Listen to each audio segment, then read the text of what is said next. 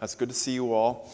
I am excited. Once again, I sent an email out about this, but I'm excited that today we're starting a new series with Genesis, first 3 chapters of Genesis.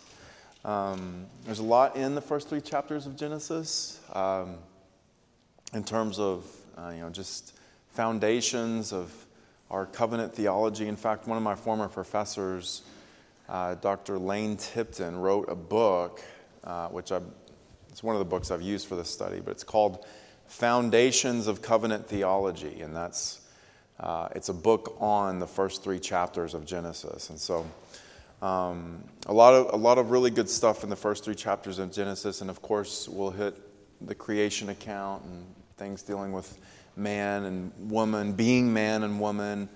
What does that mean? And being made in the image of God, what does that mean? And of course, we're going to look every week. Hopefully, we'll see how Christ comes out in this text. And so we're starting that today.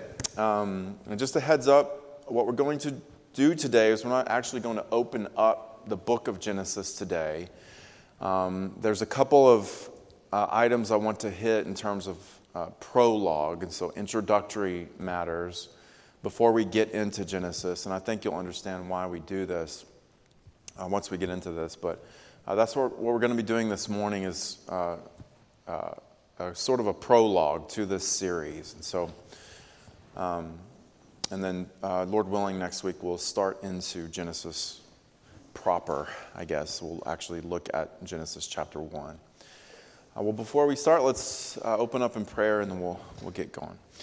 Our Father and our God, we thank you for so many things that you give us as we've just celebrated Thanksgiving season. We are full of thanksgiving for all of the blessings that you bestow upon your people, undeserved as they are, and yet you freely give them to us. You shower your mercy upon us in Jesus Christ, and you have given us the kingdom. Indeed, you have given us all things. So we thank you, Father. We are full of thanksgiving for all that you give to us. We pray that you would continue to make our hearts filled with contentment and thanksgiving in Jesus Christ. Father, we do pray that you would bless our time now this morning as we consider introductory matters to the book of Genesis.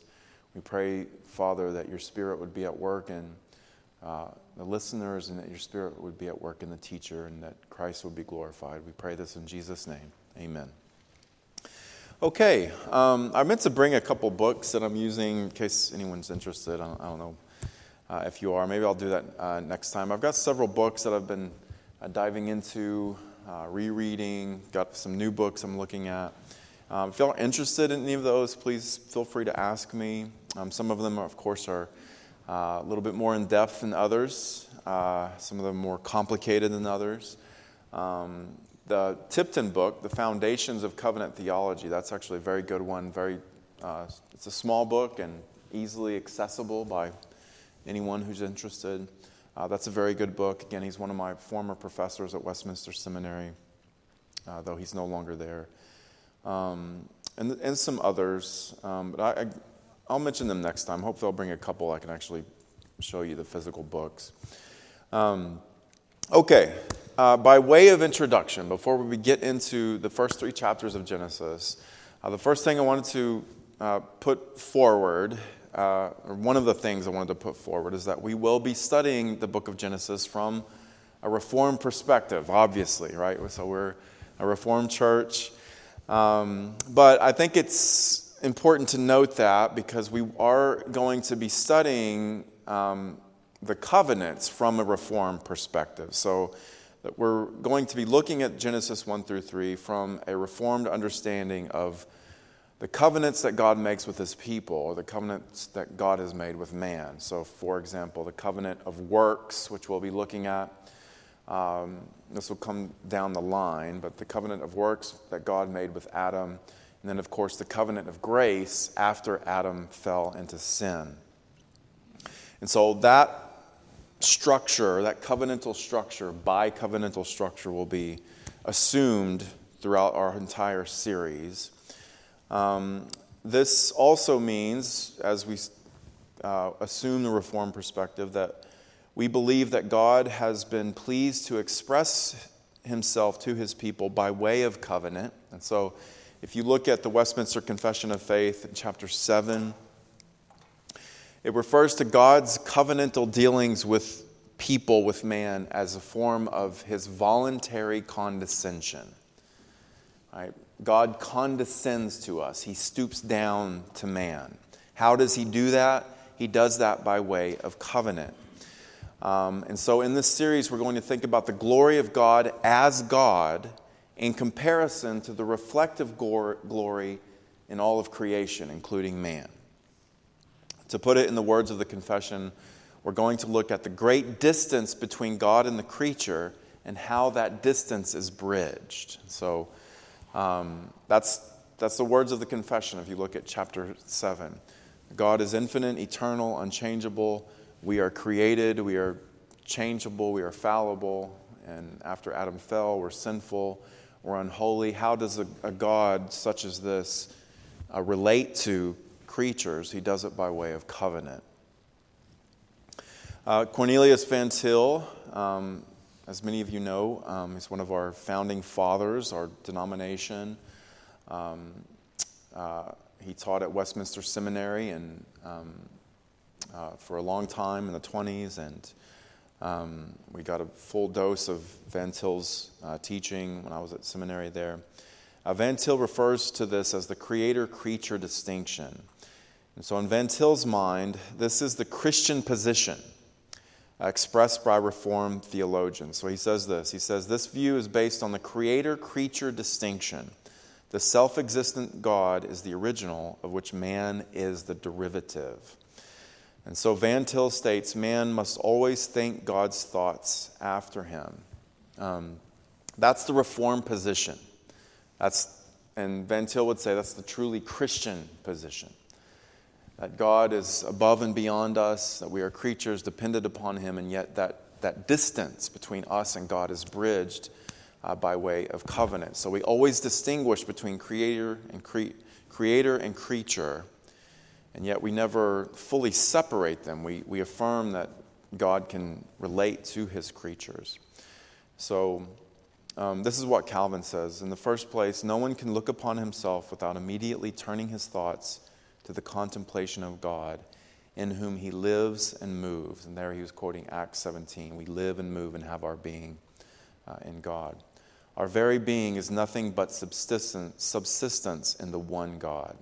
You might think of also Romans 11. From him, through him, and to him are all things. To him be glory forever. Amen. That's the Reformed perspective. There's different perspectives. Ours is distinguished from those others. And so that will be assumed throughout the whole series. Stop there for a moment. Any questions on that? Thoughts? What do you think? Everybody good with that? Okay. The next thing I want to look at is God's Word, the authority of God's Word. Now, in order to fully appreciate and see the power of Genesis 1 through 3 for the rest of the Bible, in order to appreciate the power of Genesis 1 through 3 and for our understanding of really all things, we have to appreciate the supreme authority of God's Word. You might think about John chapter 10, and you can turn there if you like. You don't have to, but this is John chapter 10, verses 34 through 36. The Jews had picked up stones to stone Jesus. Jesus answered them, I have shown you many good works. They did that because he said, I and the Father are one. He says, for which of them are you going to stone me? And the Jews say, it's not for a good work that we are going to stone you, but for blasphemy, because you being a man make yourself God. Jesus answered them, is it not written in your law, I said you are gods? Now there he was quoting Psalm 82. He says, is it not written in your law, I said you are gods? If he called them gods, to whom the word of God came, and Scripture cannot be broken, do you say of him whom the Father consecrated and sent into the world, you are blaspheming because I said I am the Son of God? Now, of course, Jesus is making a point about their unbelief, about a man being equal with God and having the authority of God. He's quoting Psalm 82, but in the middle of that, he says, Scripture can't be broken, meaning the Word of God has the final authority on all matters of faith and life, all of our understanding of all things. Scripture cannot be broken. Or you might think of Hebrews 4, the Word of God is living and active, sharper than any two-edged sword, piercing to the division of soul and spirit, joints and marrow, discerning the thoughts and intentions of the heart. And no creature is hidden from his sight, but all are naked and exposed to the eyes of him to whom we must give account. Now notice there in Hebrews chapter 4 that the eyes of God are associated with the Word of God that judges all things, right? The judgment of God is connected to the activity of His Word. His eyes judge even as the Word pierces. And so this Word that the writer of Hebrews is referring to is not like other written words. It's living, it's active, it's associated with God's judgment. And so we have to keep this in mind as we're going through the creation account in particular. Science must always bow the knee to the authority of God's Word. The discoveries of science, so long as they are made and recorded truthfully, right? Not all science is done truthfully or recorded truthfully, but so long as that science is recorded truthfully and examined truthfully, all of it reveals what? The activity of God's Word. The activity of God's Word in the world. God spoke the world into existence. We are told that He upholds the universe by the word of His power. When it snows or rains, right? This isn't just happenstance, right? These aren't just coincidental formulations in the clouds in the sky that just happen. It just happens to snow. It just happens to rain. It rains and snows by the power of God's Word. So God's Word is continually at work in the world. It's continually active, as Hebrews 4 says. You might think about Psalm 147. He sends out His command to the earth, and so He speaks, right? His Word runs swiftly. He gives snow like wool. He scatters frost like ashes. He sends out His Word and melts them. So you go outside and it's raining. You go outside, it's snowing. Lots of people might think, scientifically, right? And of course, much of that is true. There's lots of scientific processes that are at work that God uses. They're secondary means by which He makes it snow and rain. But it's God who does this. God makes it rain. God makes it snow. It's by the power of His Word that anything happens. It's by the power of His Word that we enjoy this day today. And so it's ultimately up to Him. And so we have to keep that in mind as we're going through the book of Genesis, and we're looking at what Moses says about the world and its beginnings, and what perhaps unbelieving scientists or unbelieving philosophers say about the world and its beginnings. So one of the books I'm using is called Redeeming Science, and that's by Vern Poythress. He is a professor at Westminster Seminary in Philadelphia. He makes the ingenious observation that scientific laws and formulations are really just commentaries on the Bible, right? So you might think about the law of gravity, or you might think about some other law, that is put in place by science, E equals mc squared, things like that. Poythress says that they're really just commentaries on the Bible rather than like the Bible itself. And so these scientific laws that are out there are not to be equated in terms of authority with the authority that the Bible has. They are secondary. Scientific claims are always secondary because they're made by men. The stars, the planets, the galaxies, the moons of Saturn, the redness of Mars, the light, the heat of the sun, down to the tiny microscopic universes inside our own bodies, all of that reveals what? It reveals the beauty, the wisdom, the power, and the activity of the Word of God. All of it. Insofar as it's truthful, it reveals the wisdom and the power of God's Word. And so we have to keep that in mind. The heavens declare the glory of God. The day to day pours out speech. That's Psalm 19. Every single day, God's Word is evident to everyone. His power, the wisdom of His Word, the power of His Word is evident to everyone. And so, you think about this, guys. As Christians, we as Christians, we are the only group of people who can truly, really and truly appreciate the beauty in creation. We have the right interpretation of what we see in the world. When you go on a trip and you're looking at different places, you're admiring the mountains or whatever it may be, the sunset, you're with other people sometimes, right? And they're in awe as well. They're dumbstruck at times at the beauty there. But if they're unbelievers, they don't truly understand why it's beautiful, or at least they suppress that knowledge. But Christians do. And so, for example, when we see a sunset, sometimes you see a sunset and you're just speechless. It's just so beautiful. Or when you see, or perhaps you go to the ocean, right? If you've ever visited the ocean, you just stand there and you just feel like miniature, right? You feel very, very small. It's just so vast, it's so immense. You just feel immediately dwarfed. And so again, you're left somewhat speechless at the power of the ocean. You might think about a vast mountain range. What's the proper response to that, right? God's Word. What does God say about this beautiful creation that we appreciate? In the beginning was the Word, and the Word was with God, and the Word was God. He was in the beginning with God. All things were made through Him. Without Him was not anything made that has been made. That's the proper response to a sunset or a sunrise, the mountain range.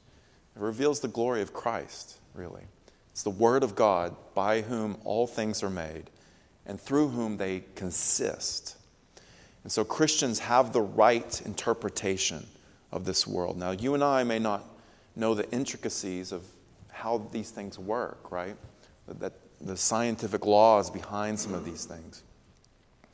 But nevertheless, we know we can truly appreciate their beauty and their power and the wisdom. And so, again, just to reiterate here, we need to appreciate the authority, the supremacy of God's Word. And we'll talk more about this in this next section here in a minute. But we have to let the Lord correct our thinking, I think, on some level. Because we're born into this generation, we're born into this atmosphere in which we live. And what is that atmosphere? It's a very rationalistic atmosphere. It's very scientific. And so everything is defined and interpreted and explained by man-made laws and by some type of mechanical, robotic system that unbelievers think is governing the world. All that's not true, right? Those laws are, so long as they're faithful, they might be commentaries on how God sustains the world by His Word, but they are not primary. They don't have supreme authority in everything. And so, the air we breathe is one in which evolution sits on the throne, right? The doctrine of evolution, it sits on the throne of all science books, everything, right? It's just there, it's assumed. And so on some level, I think, even for us as Christians, even though we don't believe in a lot of those things, we do still have to let God correct our thinking in some of them so that we can properly see the glory of God at work in the world. And I think even as Christians, we still miss that. We still miss, I think, the day-to-day operations of Christ in the world, in creation, of the Word of God, right? And so hopefully we can recover that as we go through this series.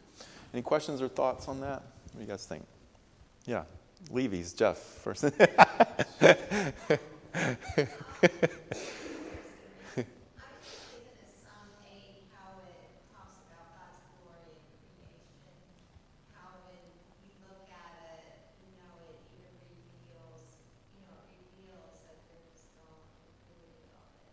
Yeah.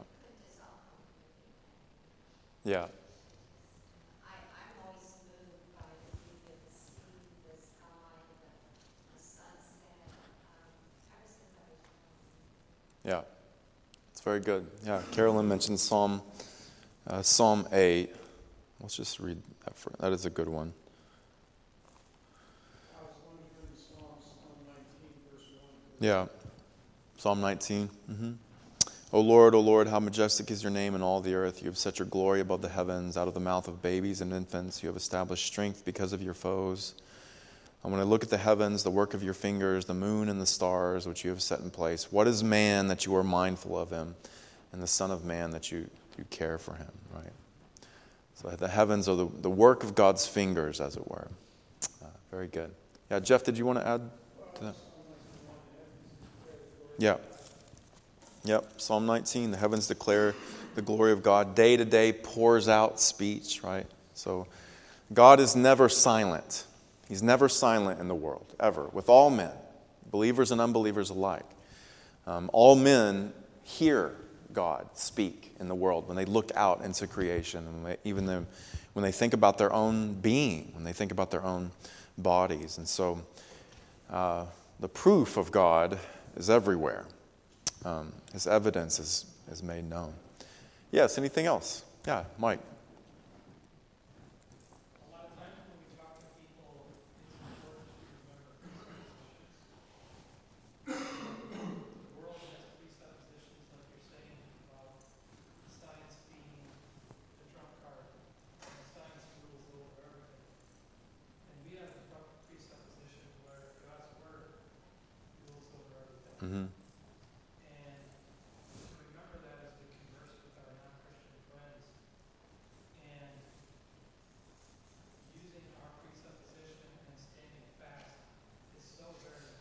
Yeah, that's true. Yeah, so Mike brings out the idea of presuppositions. And so what do we, as Christians, presuppose is the nature of reality, is upholding reality, has brought forth everything into existence. Our presupposition is what we just explained, right? That it's upheld by God's Word, that it was brought into existence by God and by His speaking things into existence. Other people have presuppositions as well, right? So they may presuppose that evolution is truth, or Buddhism is truth, or whatever it may be. And so we have to keep that in mind as we're defending the faith, right? Anything else? Yeah, sure.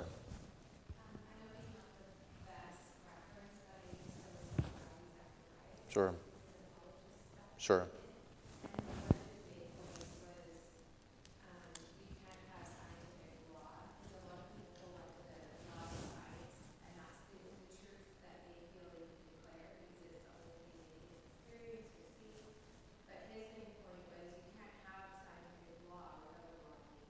Yeah. So the fact that someone adheres to the law of science and believes that to be true, they must then therefore believe in the law of nature. Yeah, that's a great point. Actually, Poythress in his book makes the same point, that scientists have to believe in God's Word. They have to believe in God's law in order to make their laws, right? There has to be a foundation. Even though they suppress that knowledge if they're unbelievers, right? There has to be a foundation of truth upon which to stand. And so Poythress actually says in his book that scientists have to believe in God in order to make their laws, which is essentially what Ravi Zacharias is saying. Yeah. Yeah, very good. Thank you, Shara. Anything else? Yeah, Jean. In the 17th century,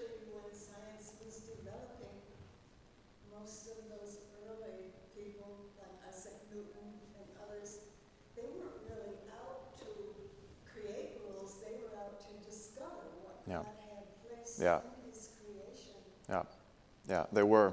Yeah, so Isaac Newton, other scientists of his day, were not necessarily, they weren't endeavoring to overturn, the Christian beliefs about creation in the world. They were actually wanting to discover something of God's glory there. But of course, men pervert everything, and so this is where we are. Okay, well, let's keep going. So we got to keep those things in mind: the supremacy of God's word and the Reformed perspective on Genesis 1 through 3. The Westminster Confession of Faith states that the Holy Spirit speaking in Scripture is the supreme judge in all things. At the same time, we must also recognize that God, in His wisdom, has chosen to use men to reveal His word in the Bible. So we're talking about the Bible in Genesis. You might think about 2 Peter 1, where he says that men spoke from God as they were carried along by the Holy Spirit. Right? So you see there that God has chosen to use men to write the Bible. The Apostle Paul, we're going to Philippians in the morning. Matthew in the evenings. John, other writers of Scripture. So God is not like, and when He used these men, He did not shut them down completely so that they're like robots, right? This is not like your conversations that you have with Siri on your iPhone, right? It's an actual robot. It's not a person.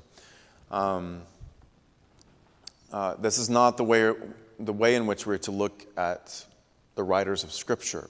The writer of Genesis, for example, is Moses. When God inspired Moses to write Genesis, He did not shut down Moses. God used his personality, his history, the styles and methods that Moses chose to use to communicate Genesis to his people. Right? And so Moses' stamp is all over Genesis because he's the secondary author. The Lord is the primary author, but Moses is there, right? And so the end result has the authority of God's word. We're dealing with the supreme judge of the universe speaking to us in Genesis, but in His wisdom, He's chosen to use Moses. And so the Holy Spirit is the primary author, but Moses is the secondary author, and we have to reckon with that, the fact that Moses is the author of this book. Why? Because this book, the first of the Torah, the Torah is a Hebrew word for law, which stands for Genesis, Exodus, Leviticus, Numbers, and Deuteronomy. So the first 5 books of the Bible. This book, Genesis, is the first of the Torah. When was it written? And it was written by Moses. Well, when was it written? Well, it was written at or around after the time of redemption of the Israelites from slavery in Egypt. And so this book is part of the covenantal administration of Moses at Sinai, right? So there's 2 things to appreciate here. Genesis, first of all, it serves as a kind of preamble to the covenantal documents given to Israel. You might think about Deuteronomy, right?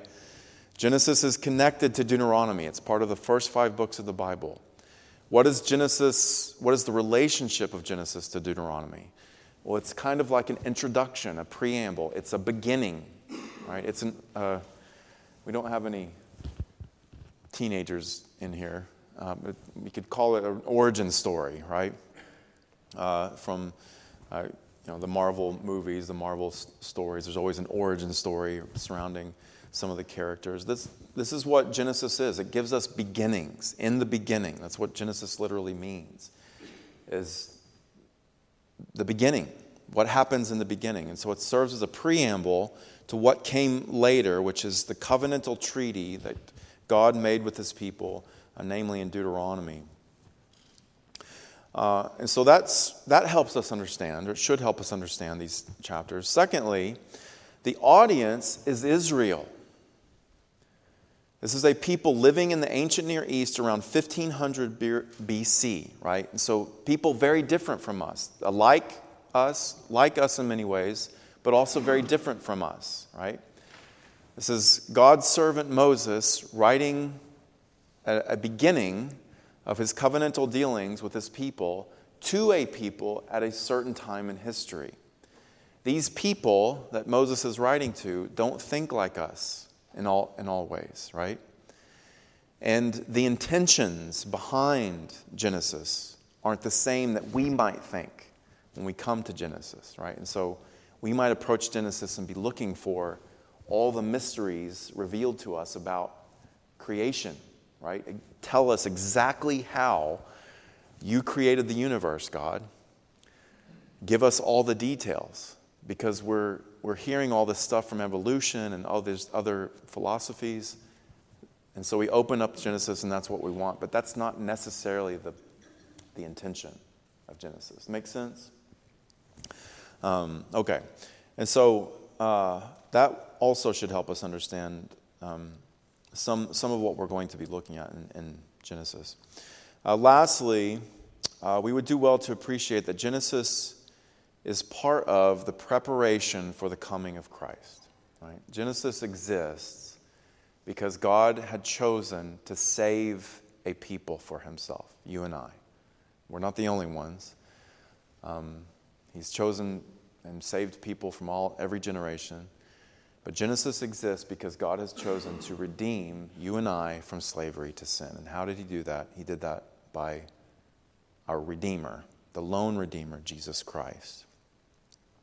And so in studying Genesis, we will learn about Christ. That's the hope, right? This isn't just this isn't a series just to, prick our curiosities, right? To kind of satisfy some of our curious questions about creation or what have you. We want to learn about Christ. Hopefully that's the end goal. And hopefully we'll see that come out even in the very beginning, even before he came into the world as a man. He's present. The substance of who he is present there.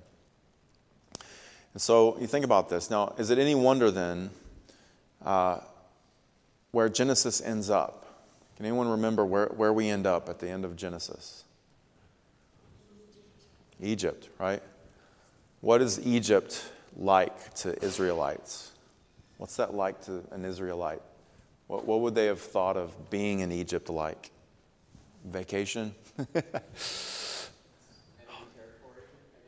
Enemy territory, okay. I mean, these are people that are destined for the promised land, right? A land flowing with milk and honey, where God is worshipped in all ways. What's Egypt to them? What's the opposite of that, right? It would be a desert place, a place of death. That's Egypt. If you flip over to the end of Genesis, that's exactly where we end up, in a coffin. Joseph is buried. His coffin is actually mentioned. God's people are in Egypt, in a grave, essentially, right? Now, if that doesn't remind you, or if that doesn't at least spark your thoughts about what happened to Christ, it should, right?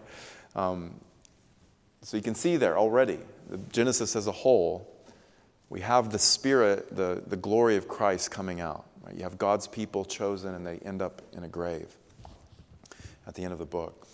And so, of course, they don't stay there. And that's the point, again, of Genesis, and that's the point of Exodus and Deuteronomy. They don't stay there. They're redeemed. But ultimately, it's about Christ. These people, this is a record then of the beginning of a holy people.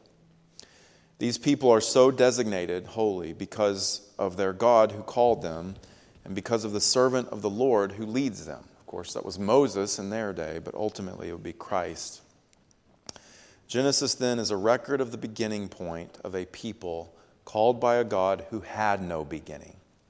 For from him and through him and to him are all things. And so we need to keep all these things in mind as we approach Genesis. There's going to be lots of stuff that's going to come at us. Lots of questions probably. I anticipate a lot of questions. If we keep these things, I think, in mind, I think we can stay within the proper boundaries and get much more out of this series. Any questions or thoughts on that? What do you guys think? Everybody good? Yeah, Brian.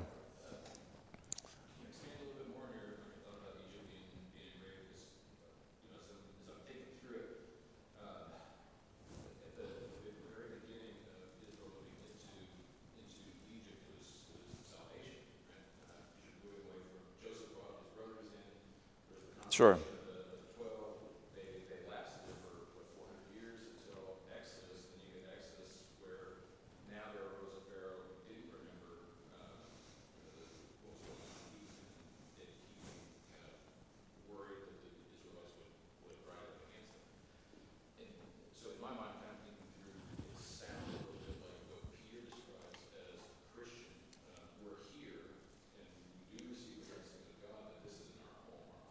Sure.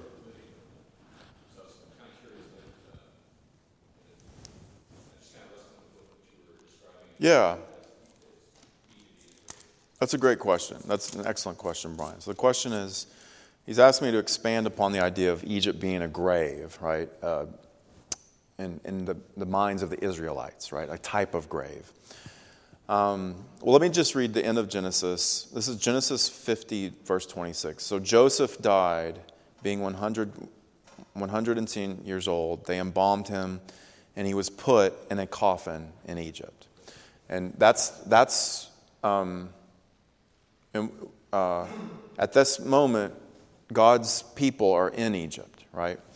And so I think that's a great question, Brian. I think the best way to answer that, to think about it, is this: to think about Egypt as a grave in a lot of ways for God's people, as a place of death, spiritual death even. God is not worshipped there. A place that they came out of, they were redeemed from, right? They were brought back from the dead, from that place. I would argue that's certainly true, and I think that's present there with Joseph being in a coffin in Egypt. And then we can look at other places where Egypt is referred to as the furnace, furnace of fire or whatever. I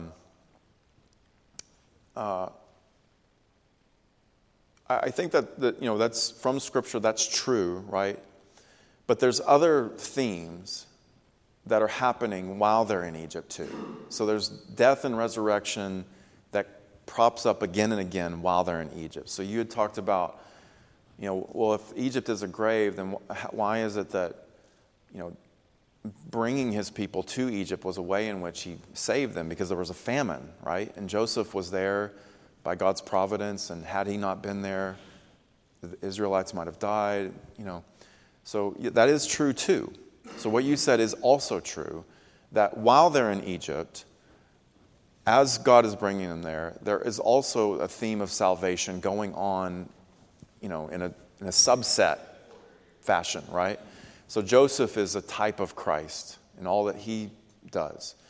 And we're going to see that, hopefully, in this series. But overall, when you think about the whole story of redemption, right, which is about redemption ultimately from the devil and sin, right?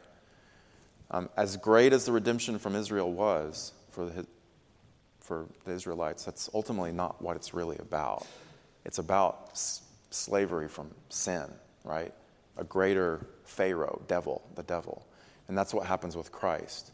And so overall, I think it's proper to say, from a scriptural standpoint, it's proper to look at Egypt as a kind of grave when you're looking at the whole story of redemption.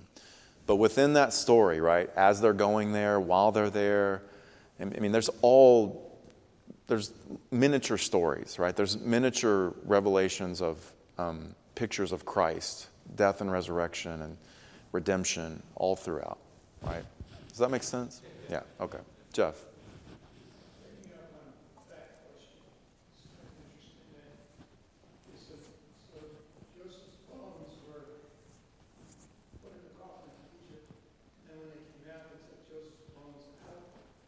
Yeah. I don't want to put too much symbolism in that. It's kind of interesting. You get death and resurrection in a sense. Joseph being the type of Christ, for example. Yeah. Yeah, even his bones come out of place, right? Yeah, very good. Yeah, so absolutely. Yeah, so so that's hopefully what we'll see throughout this. We'll learn more about Christ. Anything else? Any other questions or thoughts? All right, let's pray. Father, we thank you for this time you've given to us. We thank you for your word and for your beautiful creation that reveals your wisdom and power. We pray, Father, that you would guide us by your Spirit as we go through these chapters, and that you would magnify your Son in our hearts and our minds. Father, prepare us now for worship. We pray in Jesus' name. Amen. All right, thank you all.